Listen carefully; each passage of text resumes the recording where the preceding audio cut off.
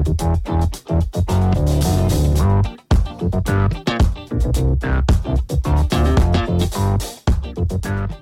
folks, and welcome to the Daily Ratings Podcast.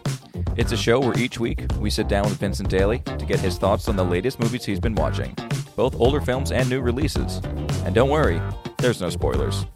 Vince will give a brief review of the movie, share some thoughts, and of course, then rate the film. The daily ratings are always fair, honest, and most importantly, they're consistent. On today's show, Vince will be rating and reviewing The Evil Dead, directed by Sam Raimi, The Evil Dead 2, directed by Sam Raimi, The Blair Witch Project, directed by Daniel Myrick and Eduardo Sanchez, and then we have newly released The Many Saints of Newark by Alan Taylor, and No Time to Die, directed by Cary Joji Fukunaga. So stay tuned and enjoy the show.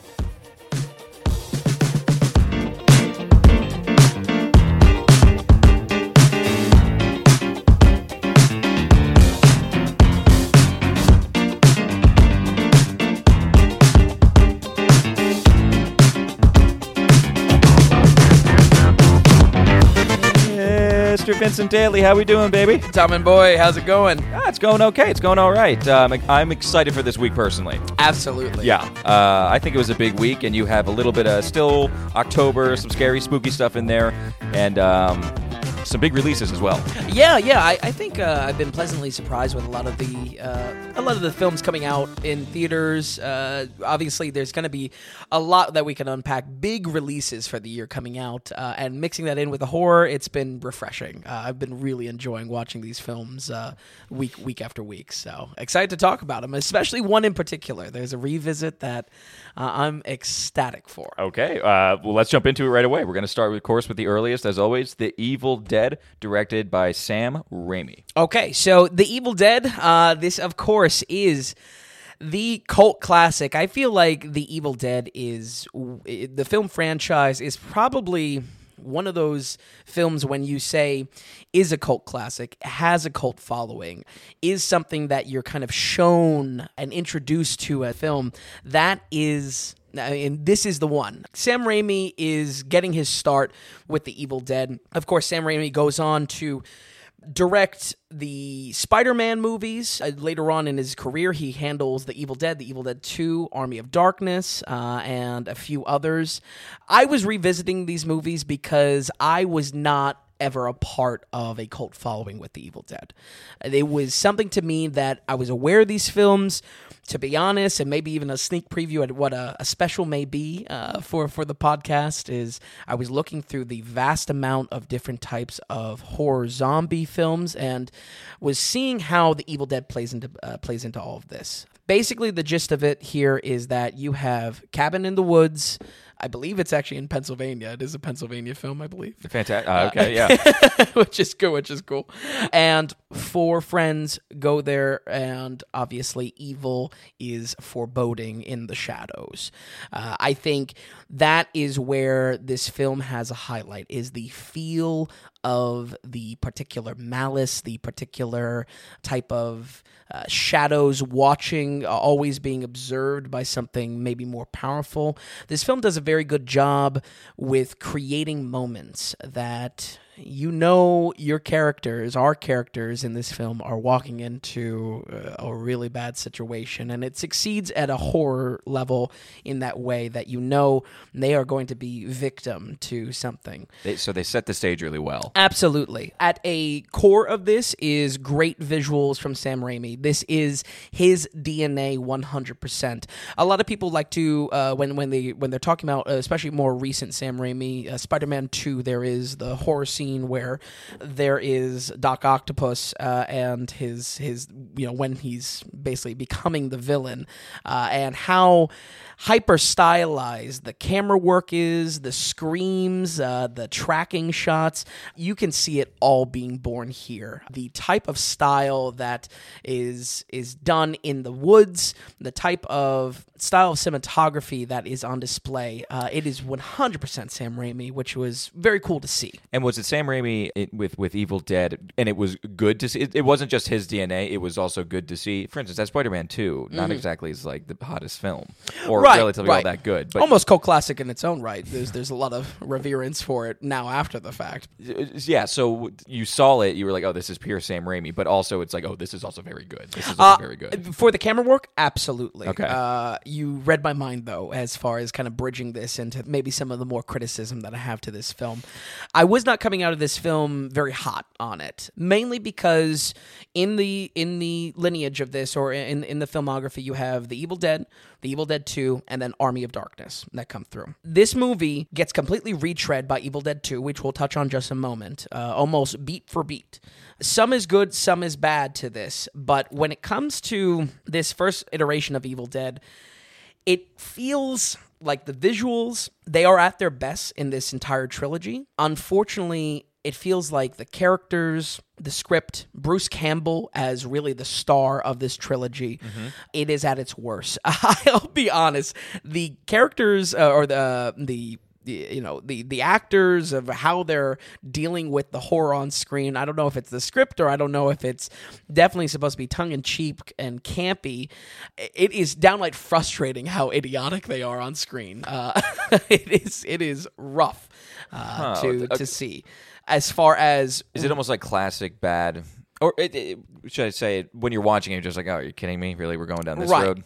It's not so much that... it definitely has a novel plot. I mean, as far as the specifics of the evil being unleashed, that the evil that they uncover in this cabin, which is tied to an ancient book, basically, that is going to be the center point of this full trilogy. Okay. Like Jumanji? Yeah, pretty much. Start playing, yeah. Or rather, Jumanji maybe sounds like it. Yeah. You know? Yeah, so this is 1981. Yeah. But that didn't help it at all. No, I think actually the practical effects were a standout for me, especially towards the end. They get very creative, and honestly, I'm happy to say it's, even though there's a retread of themes almost in every one of these films in this trilogy, Evil Dead 1 does stand apart in, I think, honestly, a lot of the practical effects are at their best. I don't know why that is the case. You'd think that would wild, be the inverse honestly. way. It totally would be the inverse way. Yeah.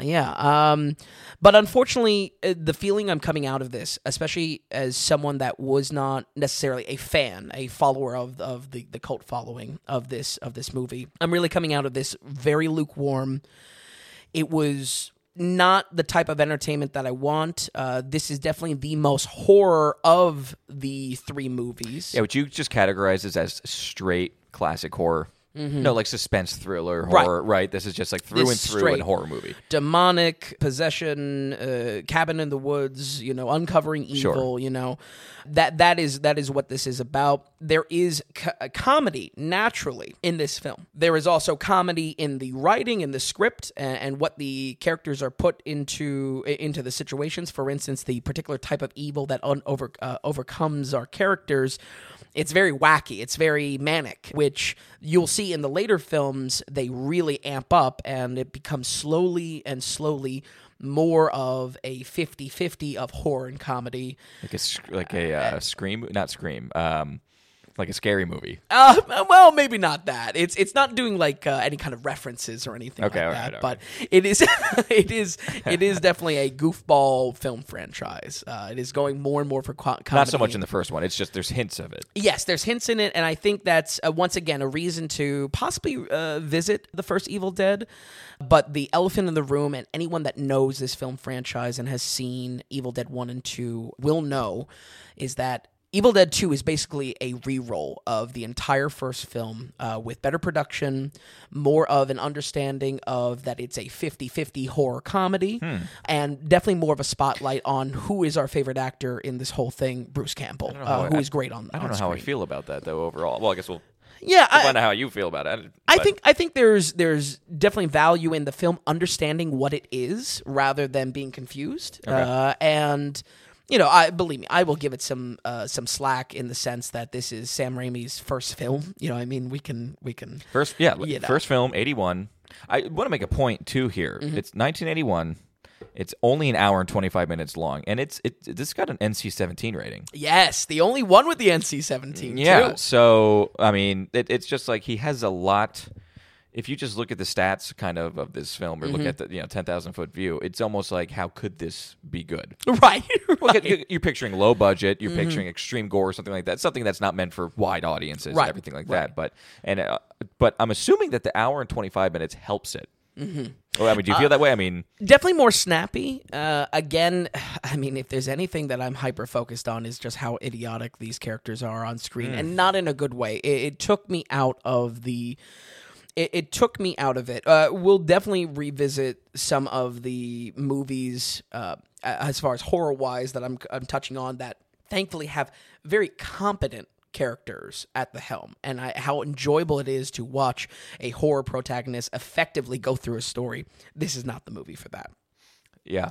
It's very interesting you said that. You do want to see competent characters because it brings... I don't want to say it brings a realism. I mean, we're watching, it's a horror film, but it does bring a sort of realism that you can relatableness to it, kind of. When you just have like goofy, and it's totally unrealistic, unrelatable, you get that sense that you're out of the film or something like that. Exactly, and later on in the franchise, this film understands that it's not trying to be realistic. It's going for much more of a self-aware type of comedy horror built into it, and it does work better.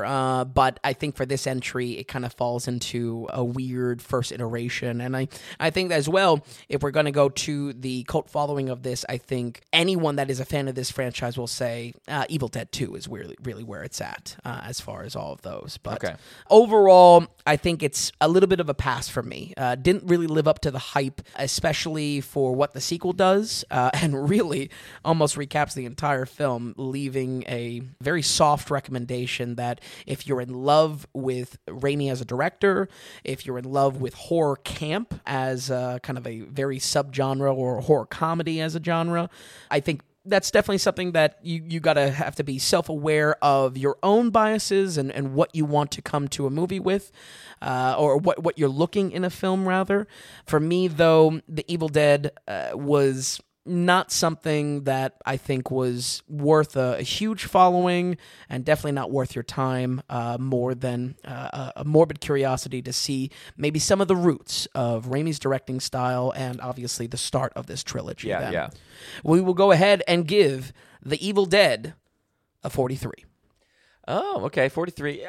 Okay, that makes sense how you were talking about it. Yeah, I think it doesn't go too much lower because there's a lot. There are some standout aspects, but overall, moving on to the second one. You can pass on it. Like you said, really, if you're only interested in the roots of this franchise and everything and how they get to 2, you would be interested to check it out. But and I can't stress enough, I mean, and this can be kind of our bridge into The Evil Dead 2. I mean, it is a complete re-roll. The first... I think we should just jump right into it then. Sure. Because were you excited to see... What did you realize... Did you know going into it you're going to be watching the same film, but just kind of redone a little bit? I think I had some awareness of...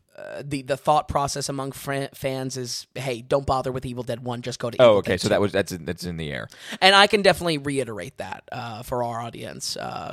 The Evil Dead 2, almost in the first 10 minutes, recaps everything in Evil Dead 1 and keeps it moving along at a very brisk pace. Okay, brisk pace, like I said, first one, hour and 25, Evil Dead 2, hour and 24.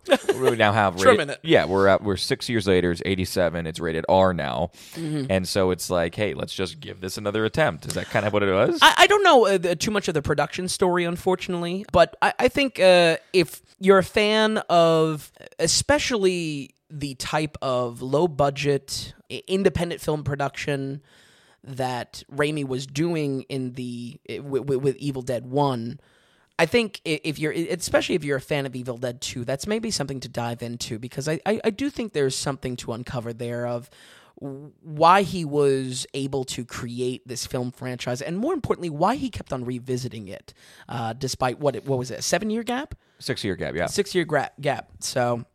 clearly, this was his baby. It's a little strange, and I think that's a something fun to maybe research into it. I did not, though, going into this.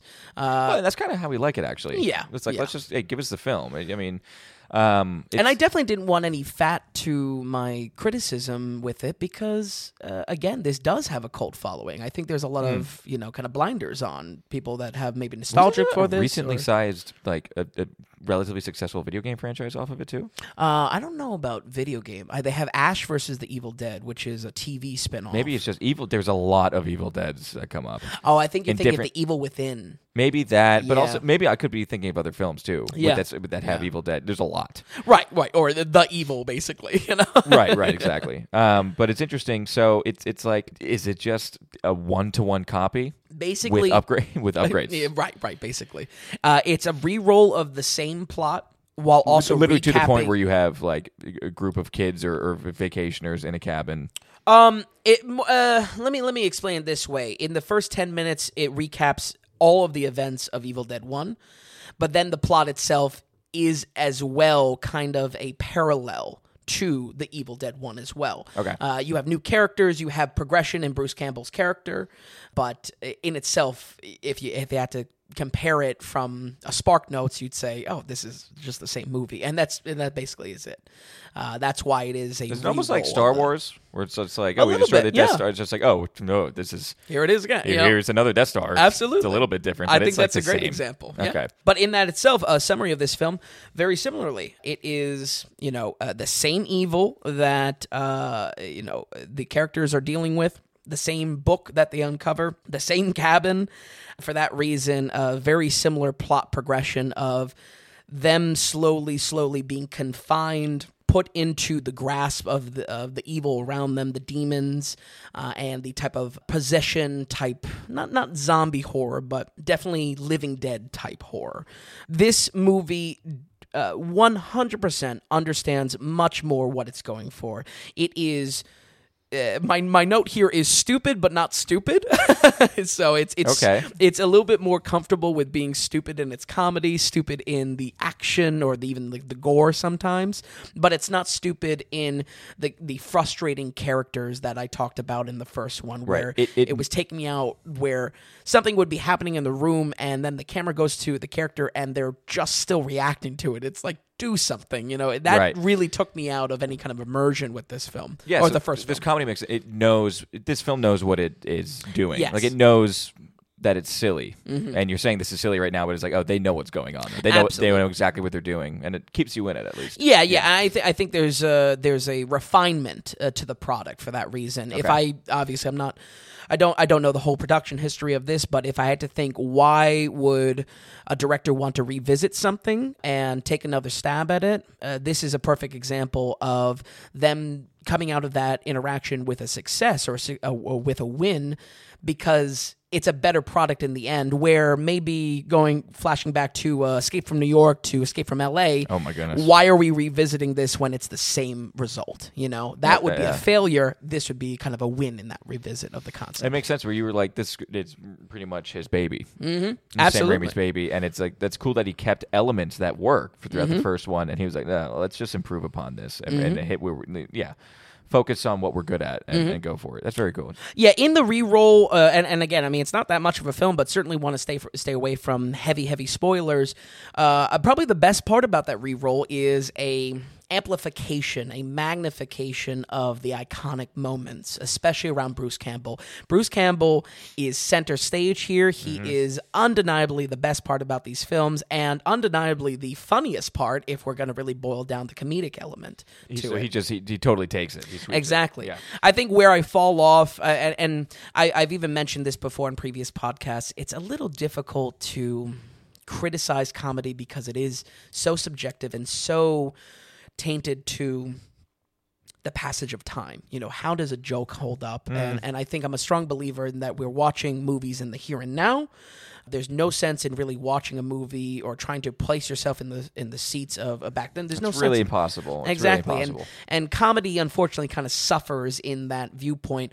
The good thing about this is that Campbell holds up. He is so entertaining to watch on screen. That's when you know something's really quite good then. Absolutely. Because you can say that with almost any genre, really type of thing, as far as does it hold up in the test of time and everything like that.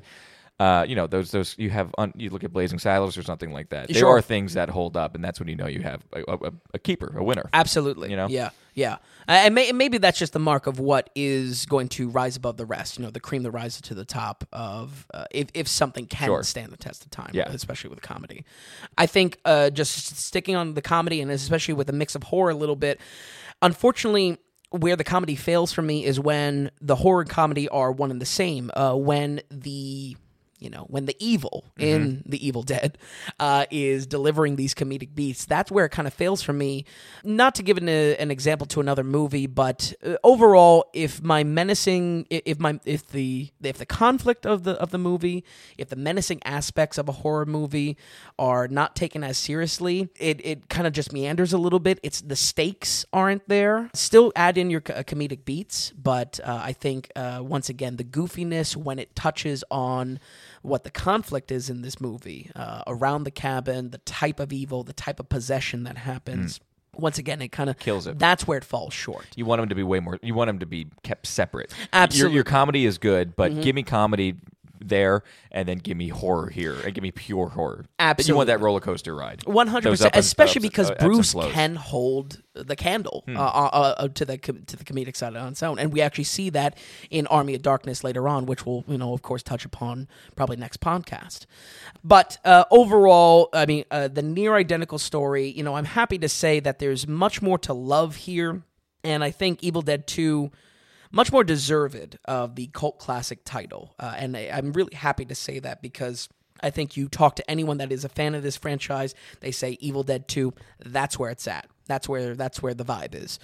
Understanding that, watching this movie, there was certainly enjoyment. I have to come at it fairly critical, though, because do I find this something that rises above a cult status and is something that is a must-watch? Is something that you have to make time for?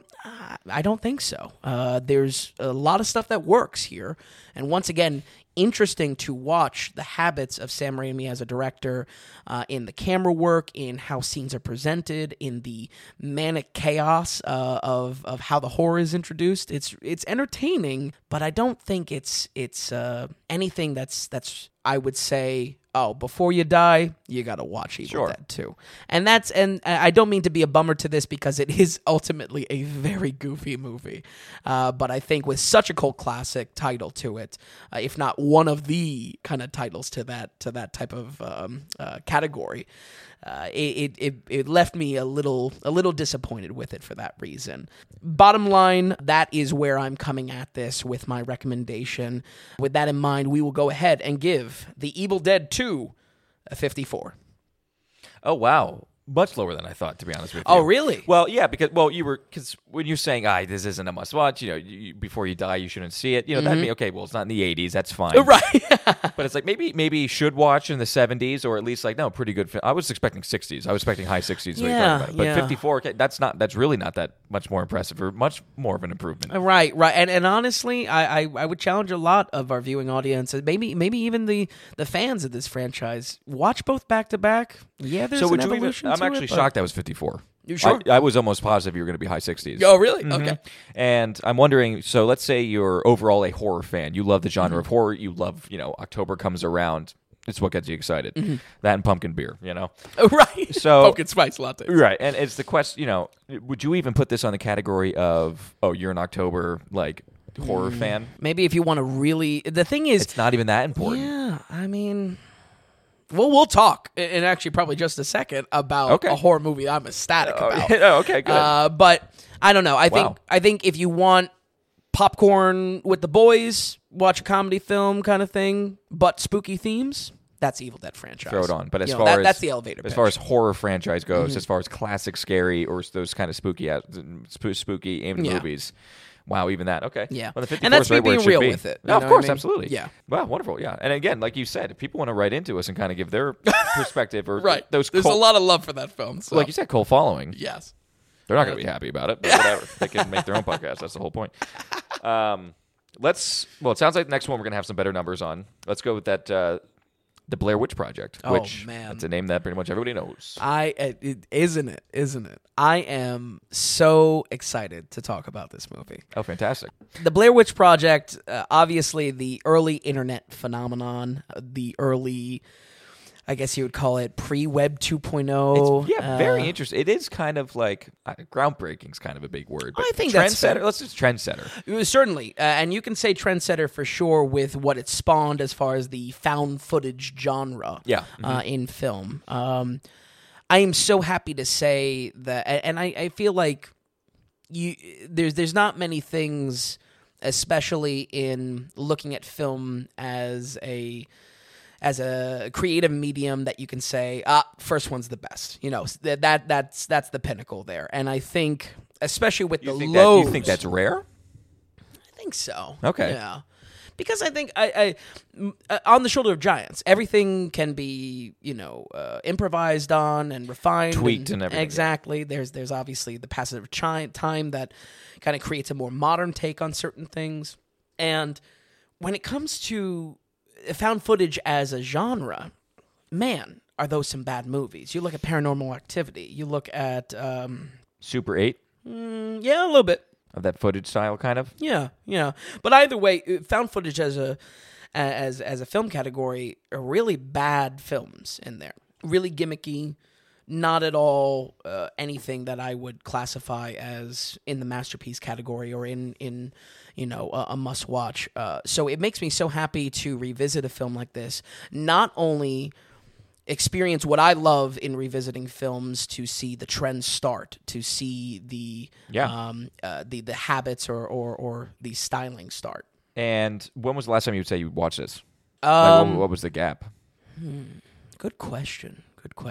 Maybe like a 2006 or something. Okay, like so you're really looking at this at fresh eyes a little bit then, too. Absolutely. Yeah. That's awesome. And I think what is so refreshing about it is that my watching it today, I mean, we just talked about it, watching in present day, there's no point in going back in a time capsule and trying to experiencing this. And probably no better example is this film, because this film was in a bubble of how it was experienced, whether it was real or not. Mm-hmm. Yeah. Obviously all fake, but that's okay. I think if anything, it's a shame to try to look at this film and constantly question in your head, is it real, is it not? It distracts what the film is about, and the movie is about madness. The movie is... Obviously, if you're completely in the dark for the Blair Witch Project, this is following a group of filmmakers, student filmmakers, trying to make a very real, very documentary-style approach to what is a local legend of the Blair Witch. Early on in the film, there is a lot of conflicting information presented for the audience of what the town people think is the Blair Witch, what are stories that happen throughout the town as a result of this madness. And we follow that in the process of them trying to make the film. So the film is found footage about making a film. And man, it is such a great movie about going crazy in the woods. And I think the key to that is that it's presented in this found footage style that any audience member can very much place themselves in the archetype of these three characters on screen and how they would react to that situation, and almost go through, the 7 stages of grief with these characters, which is so awesome to see on film. I thought it was... feel, because it sounds relatable. It's if they're that relatable to it, that means it sounds like the acting for these kids are pretty good. Yes, I think the acting is definitely a highlight because it is very off the cuff. I think there's even some awkwardness to some dialogue, but it's the realness. It's like genuine. Exactly. Yeah. Exactly. Very cool. And I think it creates a very realistic unraveling. If I had to pinpoint why this works for the genre of horror, is because center stage, you have no editing that is going to be going to be a huge time jump for these characters. There's never a point that we are not checking in with our characters after a few, beyond just a few hours. So there is a very realistic unraveling to that. In basically, again, going mad in the woods and trying to, find something spooky. Find this story within what they're trying to film as a documentary within the story of Blair Witch, and then really just uncovering the madness that it is of getting lost in the woods. And man, it was just so refreshing to watch in that way, specifically aside from anything like, oh, is this real? Was this a real story? Is this snuff or anything like that? Which honestly consumed the type of criticism this film had when it released in 2001. Yeah. It was 2001, right? Yep. Yeah, okay. No, 99. Oh, 99. Mm-hmm. Yeah. Wow, look at that.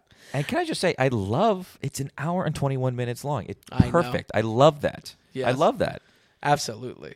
And it's been such a sticking point for me as of late. Well, yeah, we've been talking about time a lot, but just the fact, especially when we're in the horror genre, give me snappy. Mm-hmm. Absolutely. We all know what we're here for, kind of deal. So it's like, let's not drag this out. Yeah, that's awesome. The acting, the editing, the relationships, it keeps a continuity that I think once again is a key to why this movie raises above in a horror in the horror genre, especially with the acting. Like I said, there's parts that are maybe a little embarrassing, a little cringy, certainly a bit annoying in some of the actual delivery of it. But again, there is a investment that happens when you're watching this, and you can very much put yourself in the shoes of one of the characters or just a fourth, observer along on this camping trip and along this, documentary film project. But that's what really takes it above. More than anything, let's touch on the editing a little bit. The editing is being presented. What we're seeing is being presented from a kind of behind-the-scenes content that the filmmaker character is recording in the process of the film. What this does is it creates gaps in time. There's a little bit of a disconnect because I think classic problem with found footage is, why is this character still filming? Why are we, if it's truly like a crazy scenario, why are we actually keeping the camera on? Right. And there's a through line to that, in this madness, she's holding on to the one piece of what she has as her identity, and she's a filmmaker, so she's keeping the camera on, even though she's, everyone's going crazy with this. These drips of realism Absolutely. that keep you engaged in it, which is great. It's Absolutely. Just refreshing, honestly. Yeah.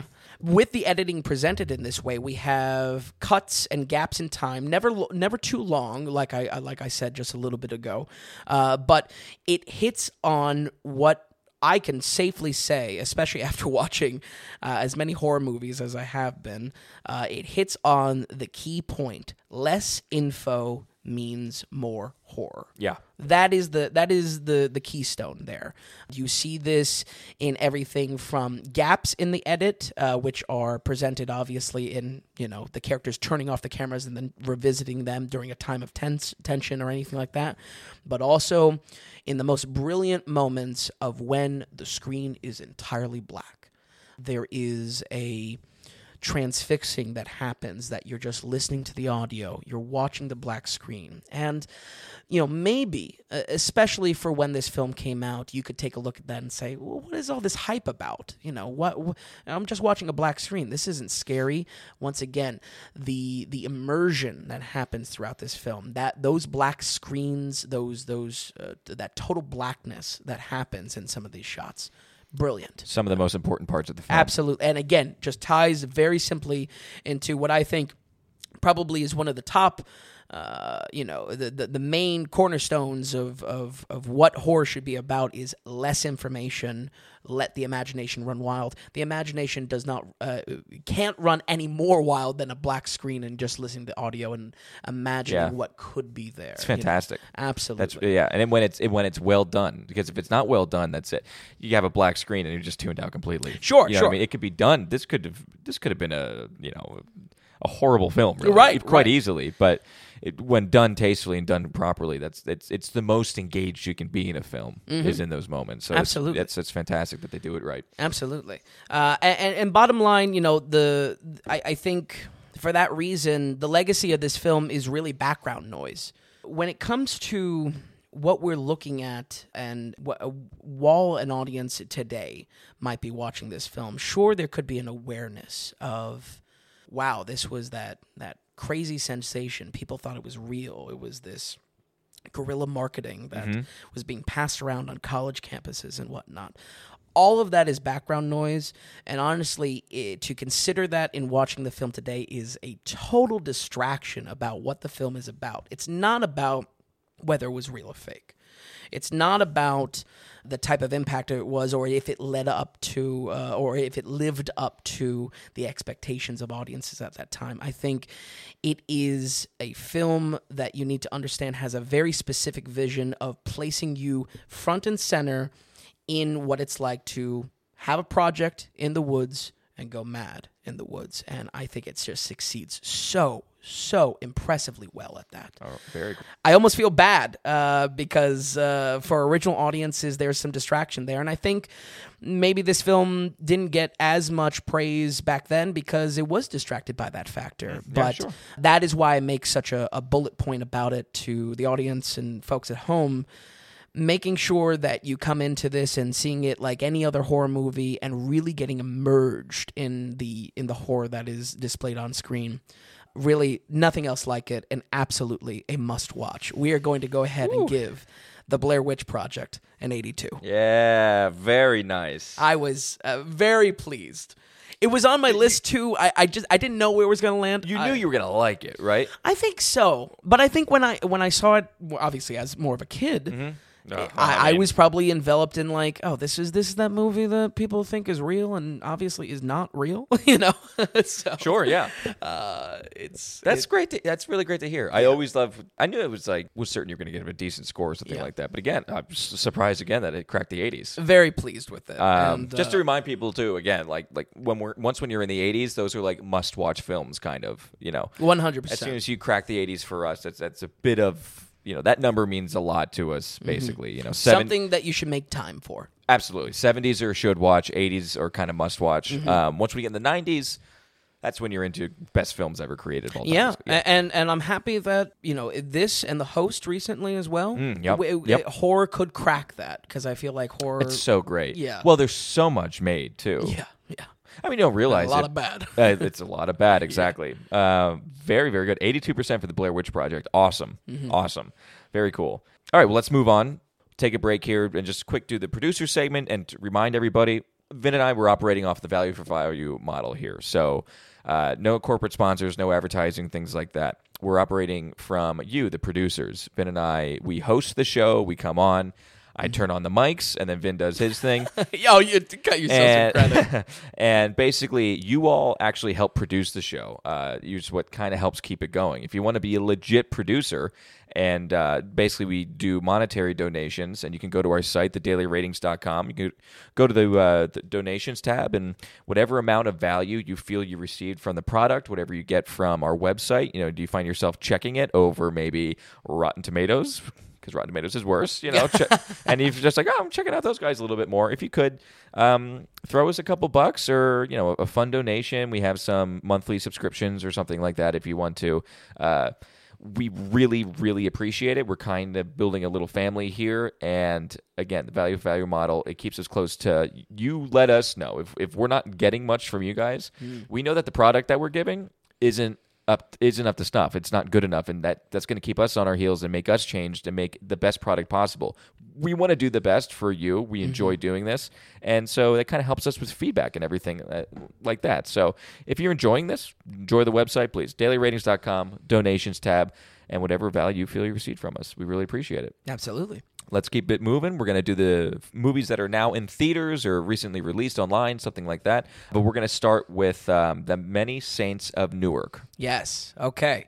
So this one, of course, the Sopranos story. I feel like coming into this, understand that much like any movie that would come off of the heels of a show. I think probably most recent example would be the Breaking Bad movie, which I think is a good comparison. Certainly similar high caliber quality to both of those series.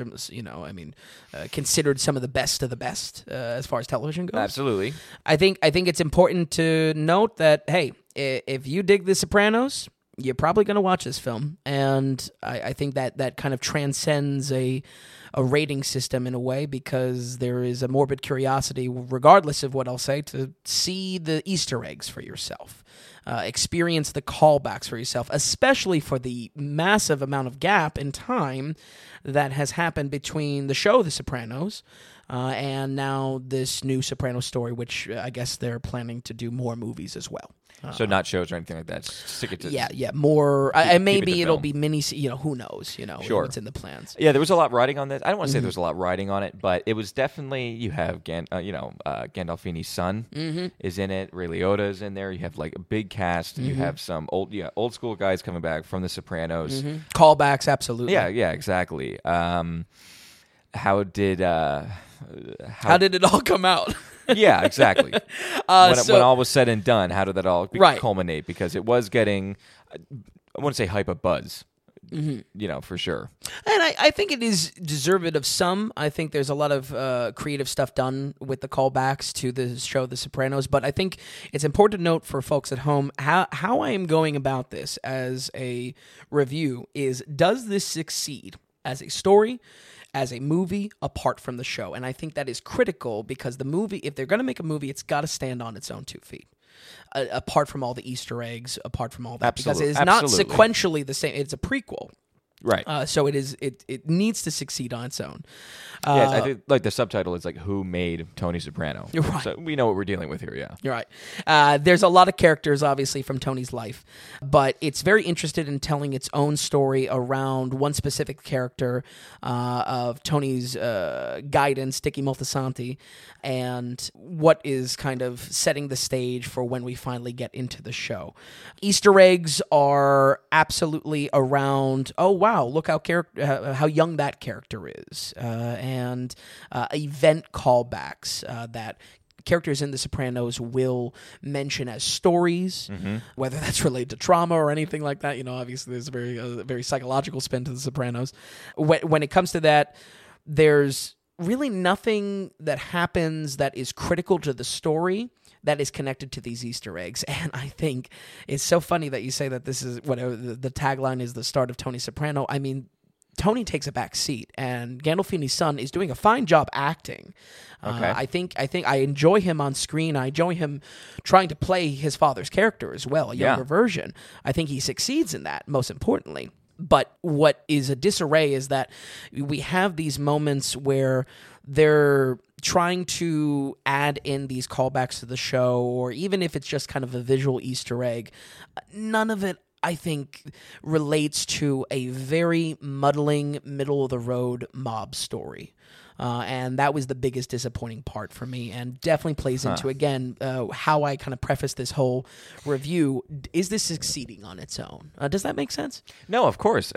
And it's funny that when you said that kind of like middle-of-the-road mob movie, I'm wondering, is the market being so saturated, and you have those, just the pillars of the Goodfellas and the Godfathers, and it's just like, I just feel like everything's chasing that a little bit, and are we over... Is it overdone? Are these plots kind of overdone? And it's just like, another... It's just becoming saturated to the point where that's another mob movie. Absolutely, and I think this very plainly falls in that category. It's not an easy feat to be a standout at this point. Sure.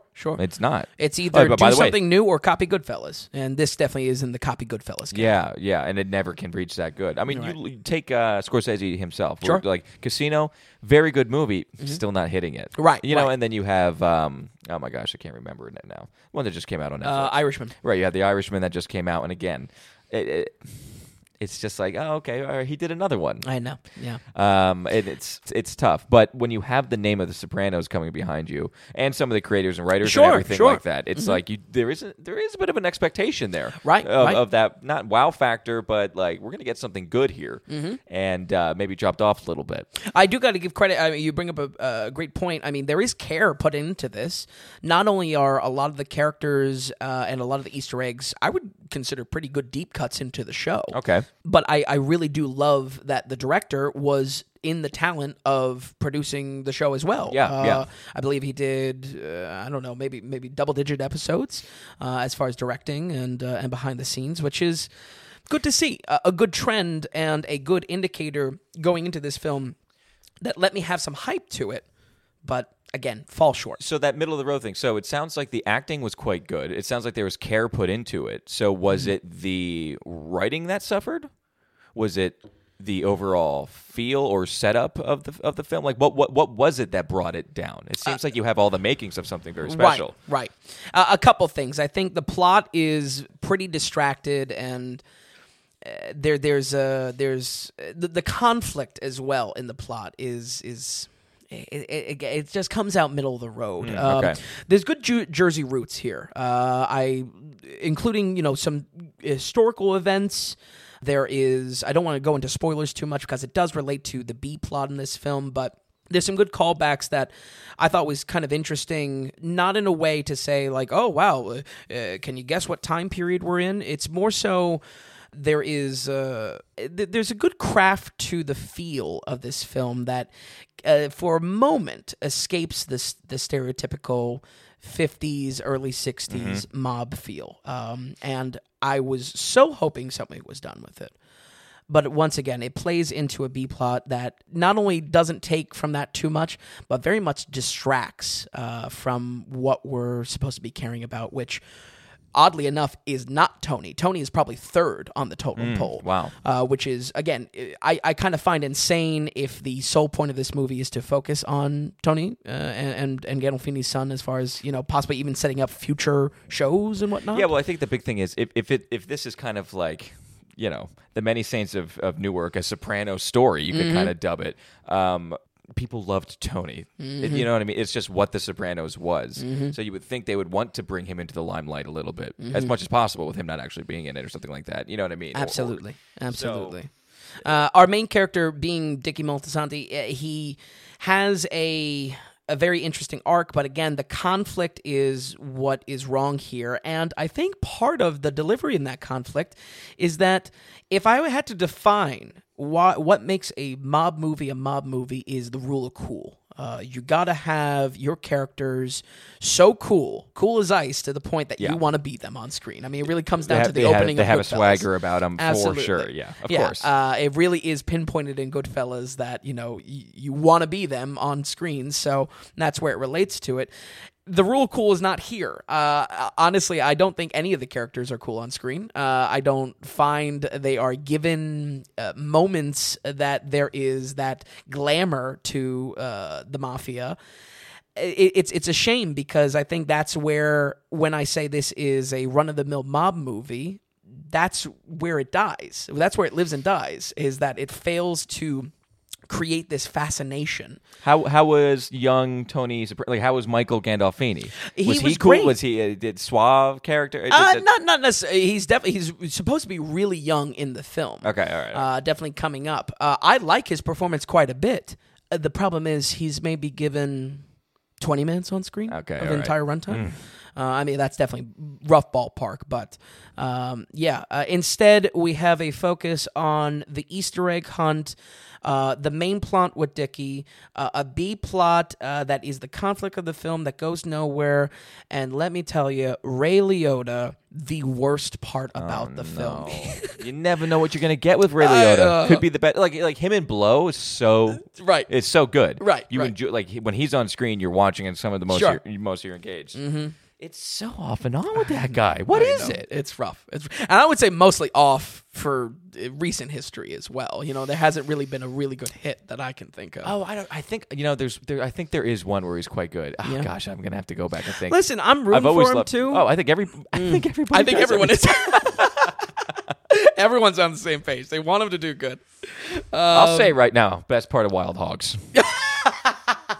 Isn't he the antagonist in that? Yeah.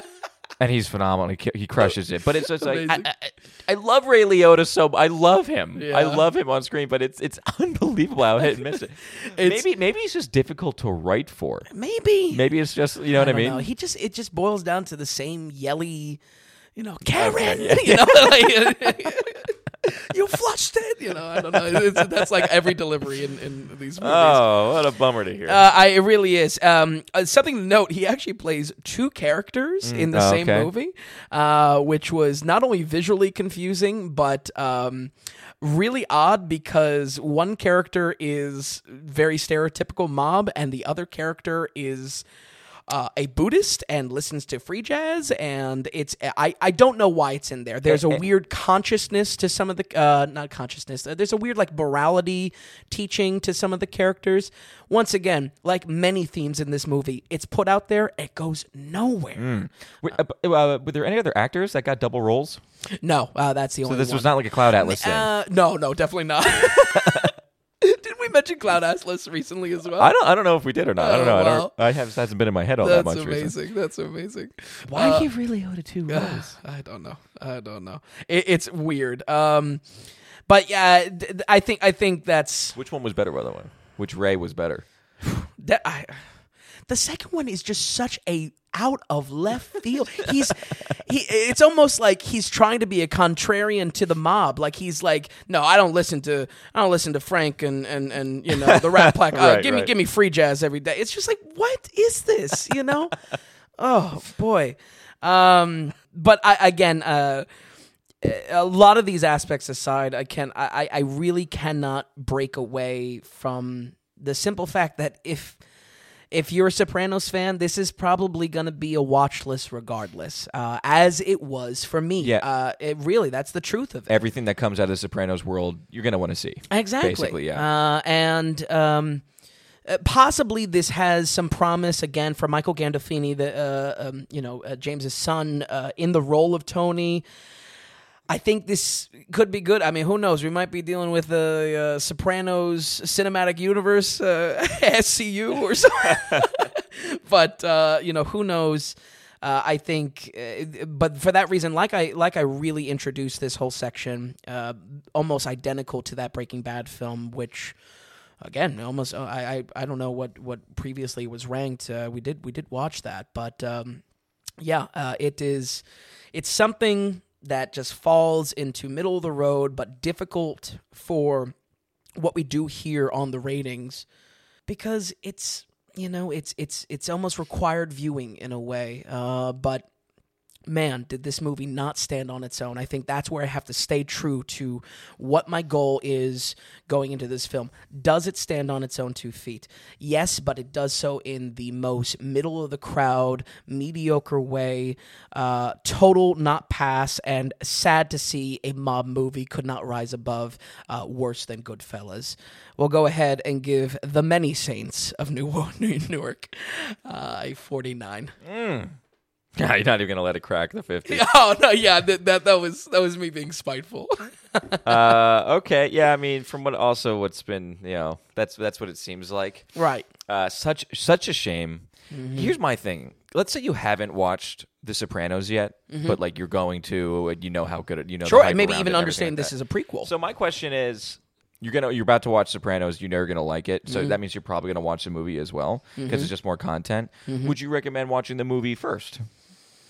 I think some people will do that because it is a prequel. So hey, maybe I'll watch this would that first. be nice, or would it be interesting? Because I think you'll be seeing the Easter eggs from the film now in the show. Maybe it'd be hard to say. It'd be nice that you're going up. I would say it's like you start with the worst one and you just get go with the better, which is the TV series. Right, yeah. Actually, there is a build. I think that's a good point. I don't know. It'd be hard to say. I think mostly you lose the little enjoyment that the Easter egg hunt has in these movies. Oh, look how young they are. And the biggest thing is it's so Tony centric in the show that if you're saying like 20 minutes or a quarter of the film is really we're getting Tony as well. Maybe it's like it was just in the back of my head though. Like Yeah. What would you want to start with, actually? Yeah. All right, 49%, not very good. Yeah, Shame. middle It's of a the shame. road. Middle of the road, trending bad. Yes. Okay. So this one, very excited for. Very important to me. The pressure's on. We talk about the Bond series often. We throw stuff do. in here. Anything spy related, usually there's going to be some sort of nod there or something like that. Means a lot to me. The Bond franchise, big time. No Time to Die. Fifth and final film from Daniel Craig, putting a bow, putting the other end of the bookend on things. No Time to Die, man. What do we have? All right. So No Time to Die, very... I think it's very important to note that almost in no other time in the Bond franchise do we have a film that you need to watch some homework for. I think you do need to see some of the other films in the Daniel Craig series to keep up with some of the beats, where a lot of characters are coming from, but most importantly, the theme that is core to this film. The theme here is one of the better parts of what I think No Time to Die does well, and it is the theme of distrust.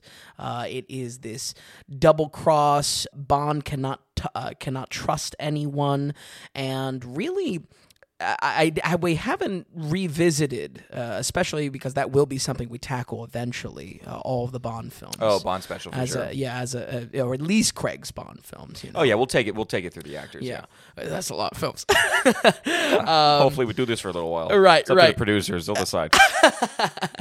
But I think if there's any theme throughout these films to create a through line through all five, even some of the lesser ones, is that Bond has this conflict of he cannot trust anyone. He's bound to be a rogue, a loner. Some films that is tied into he cannot trust his organization of MI6. I think this one ties in best because it is about what is closest to Bond, and it's just his relationships then. Yeah, it's the biggest through line through Craig's. Well, first of all, Craig's stint as Bond, they don't connect to movies at all like this with any other ones. They keep you through, and that trust thing is just the biggest through line through every single film.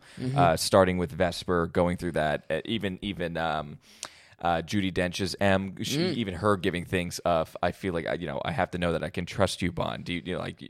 Bond says I don't trust anybody, and she's like, "Oh, good, you learned something." I mean, this is such a through line of trust. Yeah, and I think that's really one of many highlights in this film. I think that's one of the larger ones I put credit into because, again, if we are going to go against the grain and create a James Bond film that is very plainly a sequel, a progression of the character versus just a new re-roll of situation and circumstance, then I think that's worthwhile. You have to kind of follow through on the arc of where this character is going, and I think distrust being related in a spy film is wonderful to unpack with that and see how this character maybe not overcomes that, but is punished by it and is put into circumstances and driven by it. Yeah, how does he get out of it? It's a lot like, I don't know, it's honestly putting a mouse in a maze and seeing what he can do with it. Absolutely. I would say, as far as Bond aside and Craig's performance aside, some of the themes around the characters seem to be a little bit of a retread. I think it hurts characters like M. He seems to have the same exact arc as Inspector. A little bit of a distrust of organization. There also seems to be a good amount of baggage from Spectre. I think MI6 as a whole kind of goes through a similar arc from my memory of that film. I think when it relates to the factors around Bond, I think, again, no spoilers, the very premise of this film coming off of Spectre is that Bond has stepped away from the 007 role. The beauty of that is that we are separated from... Or I would say we have kind of a healthy distance. The spotlight is center on Daniel Craig, and I really do think that's where the film is at its best. When we introduce side characters, when we introduce a lot of the other supporting cast, it's not that they're bad. It's just that I want the camera back on Craig. He is magnetic. Yes. Yeah. It's great to see him on screen and great to see once again that right there plays into what I said just a moment ago again of if it's going to be an arc for a character that maybe specifically is arcless by design of these films. I think it's wonderful to see that they're building on that, and he gives such a good performance. Similar to Skyfall, wow, is this a gorgeous film. We talked, actually, you introduced it perfectly, that when we've talked about spy movies or espionage type movies, we always talk about the jet set. We always talk about the scene hopping. I think this movie, definitely at the same caliber of Skyfall, which I think had wonderful cinematography and set locations. And yes, location. I don't know why I couldn't think of locations.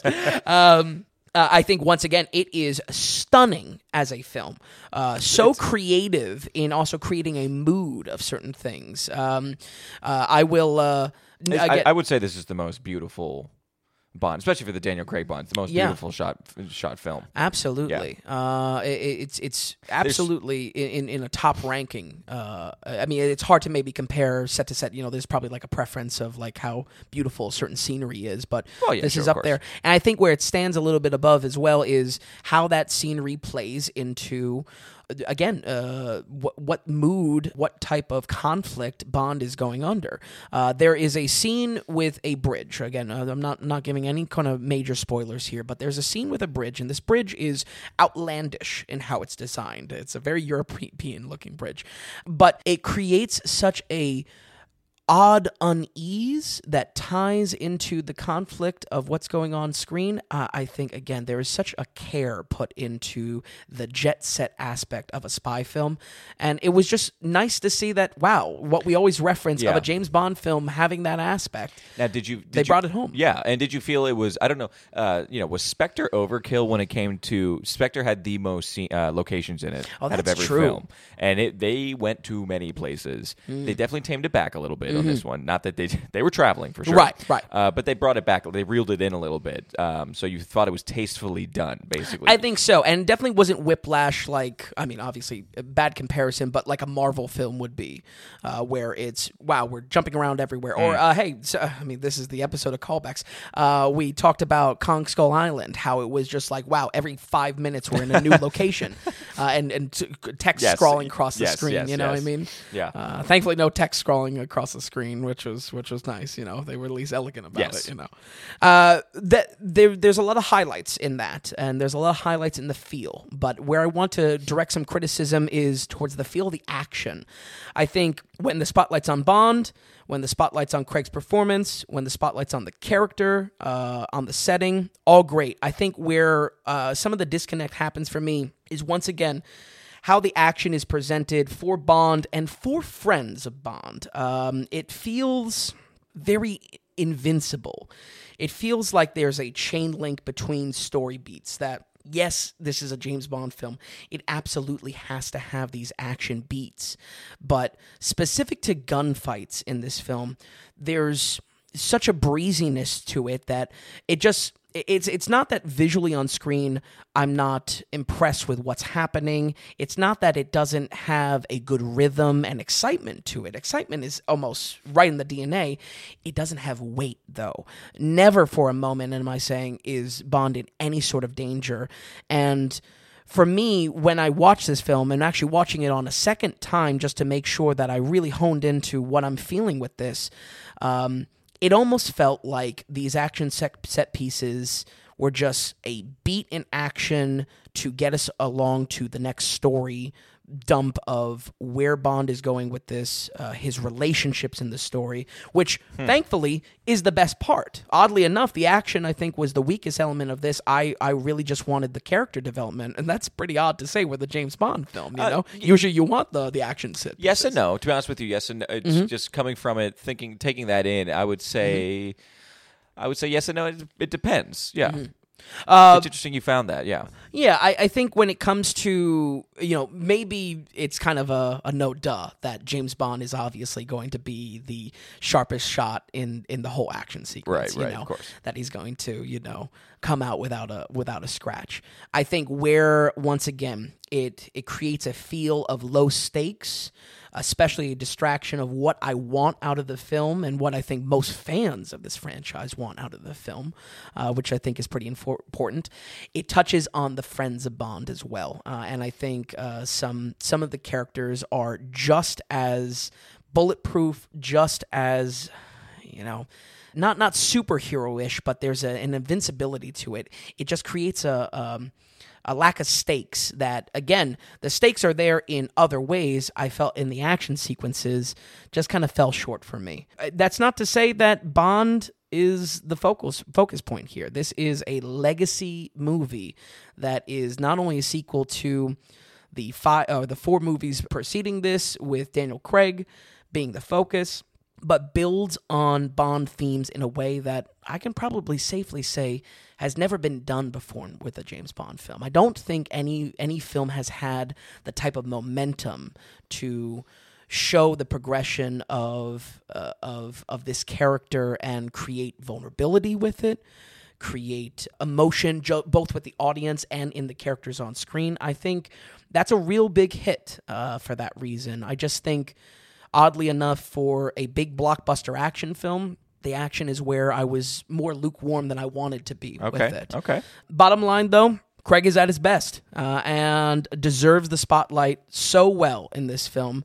More than anything, I think with the sequel baggage that comes off of Spectre, maybe as one of the lesser films in Craig's run, it's a little tough for that.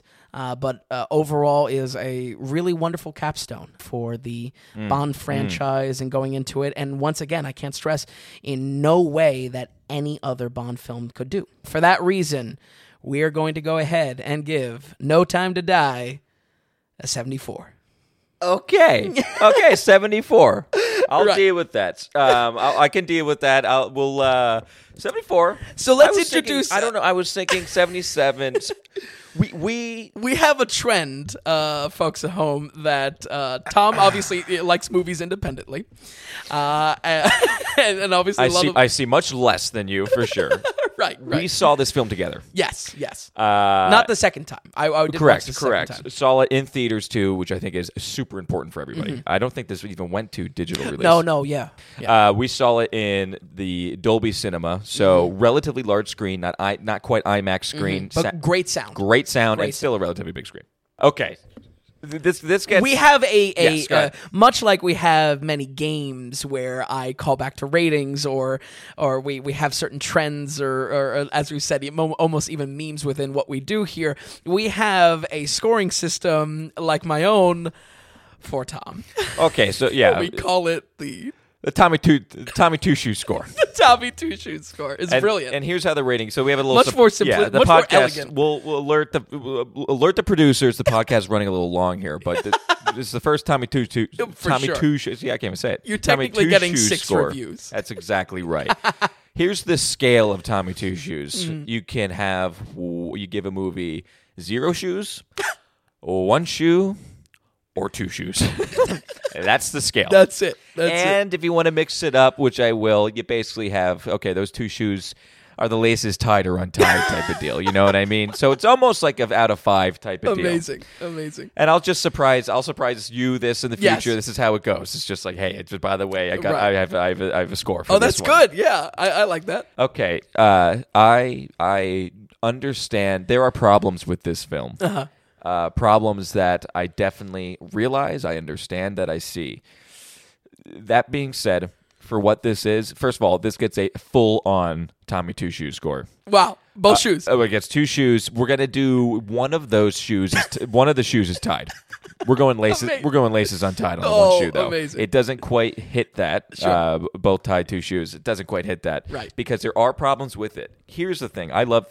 One thing we will completely disagree on, the action. Okay, fair enough.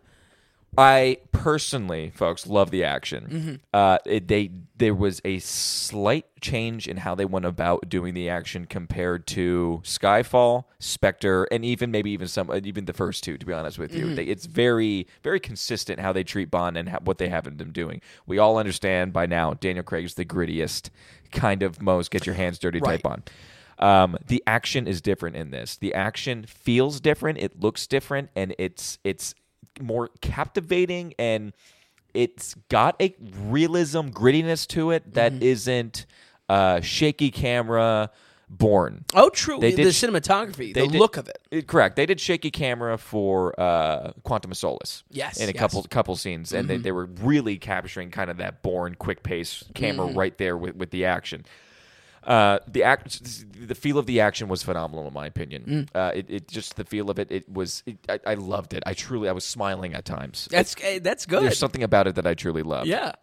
What I completely agree with you with is when it came to our extras, when it came to our other cast members, some did a fine job, what they were there to do. Others, yeah, it's like, you know what? Just give me Bond. I don't need you here at all, really. Especially when Bond is the best part. It almost amplifies that type of feeling. Right, you know, you're like, I want the screen back on him. Right, exactly. You know? And Daniel Craig, first of all, opening sequence, loved it. I was as... Spectre's opening sequence was phenomenal. Yes. I'm a big fan of that The Day of the one. Dead stuff. Yeah. Very cool. But then with Bond, it was a little bit drawn out. There was more to it, and I was 15 minutes into this film, I was like so happy. I was so happy because I could tell already I'm so pleased with this. And that pretty much continued. It really did. There's some issues with the protagonist, how that's set up and everything like that. I have issues with the overall, trying to stay away from spoilers, obviously. That's the job. Woo, boy. That's the job. It's the difference between one lace and two lace tie. Again, I have, it's some of the story, sure, I have issues with of overall, okay, what are we doing here in this film? What's exactly, you have good guy, bad guy, obviously, and what is the bad guy doing? There's just some issues I have with things. Sure, that's fine. sure. And then I'm looking at, the more I was thinking about this is, you have to look at, I'm looking at this as Daniel Craig's Bond. It is the most connected movies we ever seen. Right. Daniel Craig has made one massive Bond movie, is what he did. That's a good way of looking at it. You could go back to back to back to back. Don't even roll the credits, just keep on going with it. You don't have anything else like that. You know what I mean? And then look at what Daniel Craig is. There's things done in this one that you don't get in any other Bonds. Daniel Craig is not like any other Bond. First of all, Daniel Craig was here to save the franchise. He did exactly that. This is an ode to him. This is an ode to the franchise for the revival and the success of this franchise and the new kind of really worldwide reach that it has, especially getting into other markets, China and everything like that. Yeah. It was unbelievable. Especially Skyfall for sure, obviously. Kick that off as far as just breaking records and things like that, especially in the Bond franchise. So I'm looking at this and I'm looking at who was Daniel, this Daniel Craig Bond. I'm looking at this solely, and I kind of forget about the rest of the Bonds. I look at a Pierce Brosnan, who was there, and he was a great 90s Bond, but he was the gadgets guy. He was gimmicky gadgets, and he was he's what capped off the classic, kind of the book Bond, where, classic Soviets, these are the bad guys. Right. And we have kind of same storyline back to back to back. We have the gadgets. We have their same kind of even locations and things like that. You have Sean Connery that starts things off, and he sets the tone for Bond of who he is and why you really have this guy, where it's not all that loud and bombastic and gritty and everything like that. But it's more debonair. Right. And so looking at Daniel Craig, this movie, although it wasn't a through and through the best Bond to a T film, this was a truly phenomenal Daniel Craig Bond film. Yeah. And I agree with you completely. It capped things off beautifully. And I don't even know if I like the way it capped it off because there's so much history with Bond. Sure. But if I'm looking at these Daniel Craig films, it was quite wonderful.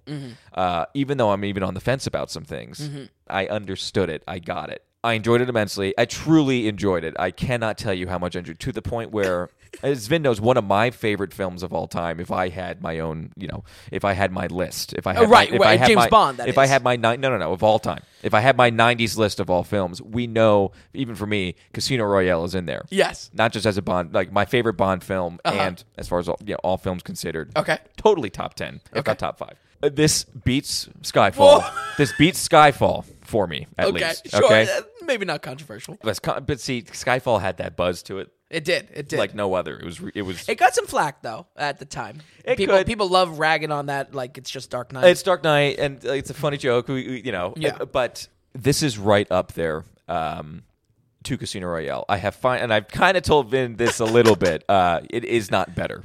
Oh, good. It is not better. God. Yeah, and for that's the second shoe unlaced. Yes, and it wasn't a big question. I always knew, but I just needed to put it to words a little bit better, think about it a little bit more. I think it's great. It is up there as far as it is a phenomenal movie of my all times. No, it's not of my all times. When it comes to Bond, absolutely. Good. Because I'm okay with separating the Bonds and what we're getting. What is the deal with this Bond? Every actor Bond has a deal with his films. There's the whole feeling behind him. And with Daniel Craig, we get it. We get it to a T, and we cap things off beautifully. Yeah. Beautifully. And I personally think you get the most depth from Daniel Craig in this film, which you said you love that depth. You love seeing that character development, that kind of stuff. And again, actually, when it comes to action, I love it. I do, and I'm excited to see it again and a third time. I'm sure I'll see it. I want to get that theater experience and even try the IMAX from the Dolby from whatever. Absolutely. Digital, or real 3D. I don't have any interest, but maybe. And I have to say and they give hat tips. They do little kind of Easter egg isn't the right thing, right? But right. Fan service. They do small odes to Daniel Craig and to the franchise as a whole, which as a fan. It meant so much. There was care and consideration into this where Spectre tried to do, and it didn't match. The biggest problem Spectre had, in my opinion, was returning director. Sam Mendes did Skyfall, and they tried to you can't do Lightning in a Bottle twice in a row. And then they tried to keep it, and they went all for it. I like Spectre a lot. The more I watch it, the more I get it, and the more it's just like, all right, okay, I am okay with that. Sure. With this, I think they nailed it. I think what they set out to do with Spectre, they did with this, and also they capped it off even better than that. And bottom line, it's the finale. It's the razzle dazzle. You know, everyone likes the end of the fireworks. Yes, show. and I want to say right now, not perfect. Right. If we did spoilers, I could spend 10 minutes tearing apart the film. I could. Right. But sitting with it more and really looking at it as the Daniel Craig Bond, and I'm looking at it like that because it really is supposed to be on its own from the get-go. This already had specialty to it. When you start Daniel Craig off and you're doing Casino Royale, which was only done black and white in the 50s in America, which didn't really count. You know what I mean? As far as we're known as the Bond franchise. It was a franchise saver. And they were like, okay, let's do it. We're going to do Casino Royale with this guy. And we're going to we need to save the franchise. Yeah. And they did it in spades. They did it uniquely by doing Casino Royale, and they did it uniquely by capping it off. Yeah. They started they started big with him, went out big with him, and I'm okay with it. Yeah. I get it. And for that reason, I truly, truly love it. Two shoes, not both laces tied. We're keeping one of those shoes untied, though. I think you did a good job at illustrating why that second shoe is untied as well. And like I said, if we could get into it more, maybe down the road or something like that, especially privately. Yeah. I have no problem tearing into there's things that need to be ripped apart in this film. I'm very excited to hear more Tommy Two Shoes. I want to hear a movie that's only one shoe, no ties. No shoes. How about no shoes? No shoes. But anyway, again, from the get-go, I was in love with this film. Sure. And the love didn't really stop. I had moments here or there, and I had problems here or there, but overall, the love for this film was almost instantaneous and kept. Where Spectre, I had love for it, and it dropped off. It did. It dropped off into just another kind of movie, and it didn't have didn't have something special to it. This movie did look beautiful. It was special. Daniel Craig was different in this one, but for all the good reasons. Absolutely, a progression in a good way. And people are ragging on the song. Love the song. Love the song. Love the tones and the somberness to it. People hated that it wasn't punchy. I'm all for it. The opening music sequence was phenomenal, and the reason why is there were so many callbacks to old school Bond music openings, I should say. The title sequence, I should say. Oh, right. Yeah, the music sequence of the opening title. Oh, you're right. Actually, yeah. Even to some of the they imaging, went back. They went back to 60s, 70s, 80s, 90s, and even early Daniel Craig kind of looking styles and everything like that, and it was phenomenal. So, yeah, kudos for that. Barbara Broccoli did one hell of a job in procuring this. And again, they started it in a bold way. They ended in a bold way. And I for that reason, love it. I love that. I love it. And which makes me kind of okay, even though I disagree and not even sure how I feel about some things, to be honest with you. But overall, yeah, package is there. Lace tied, 2 shoes on. He's out the door. He may trip on one of those laces. That is exactly right. Oh, that's good. That's good. Yeah. I think we're getting a really good guideline of what the Tommy Two Shoes score system is. It's going to be rare. It's only because... Well, you have a lot of passion with this. I think that's it's the movies I have passion with. There's going to be plenty absolutely. that I see that you see as well, but I'll let you do your thing. It's the things that, tickle me in a certain way, I guess. Well, Tommy, we got anything else before we wrap things up? You know what, man? I think we're good. Is there anything you would like to add? Are we going to roll credits? I love it. I love it. All right. We have no time to waste here, folks. All right. So let's just do a rundown. We started with The Evil Dead with a 43%, The Evil Dead 2 with a 54%, The Blair Witch Project with an 82%, The Many Saints of Newark with 49%, and No Time to Die. Vin capped that off with a 74%. Listen, folks, we thank you so much for listening. We thank you for producing the show. Again, you can go to the donations tab at thedailyratings.com if you're interested. Or, hey, if you're having fun with us, email us.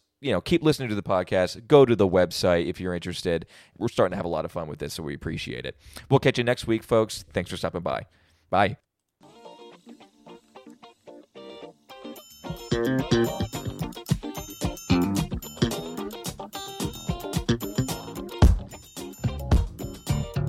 If you enjoyed the podcast, if you would, give us a good rating or tell a friend about us.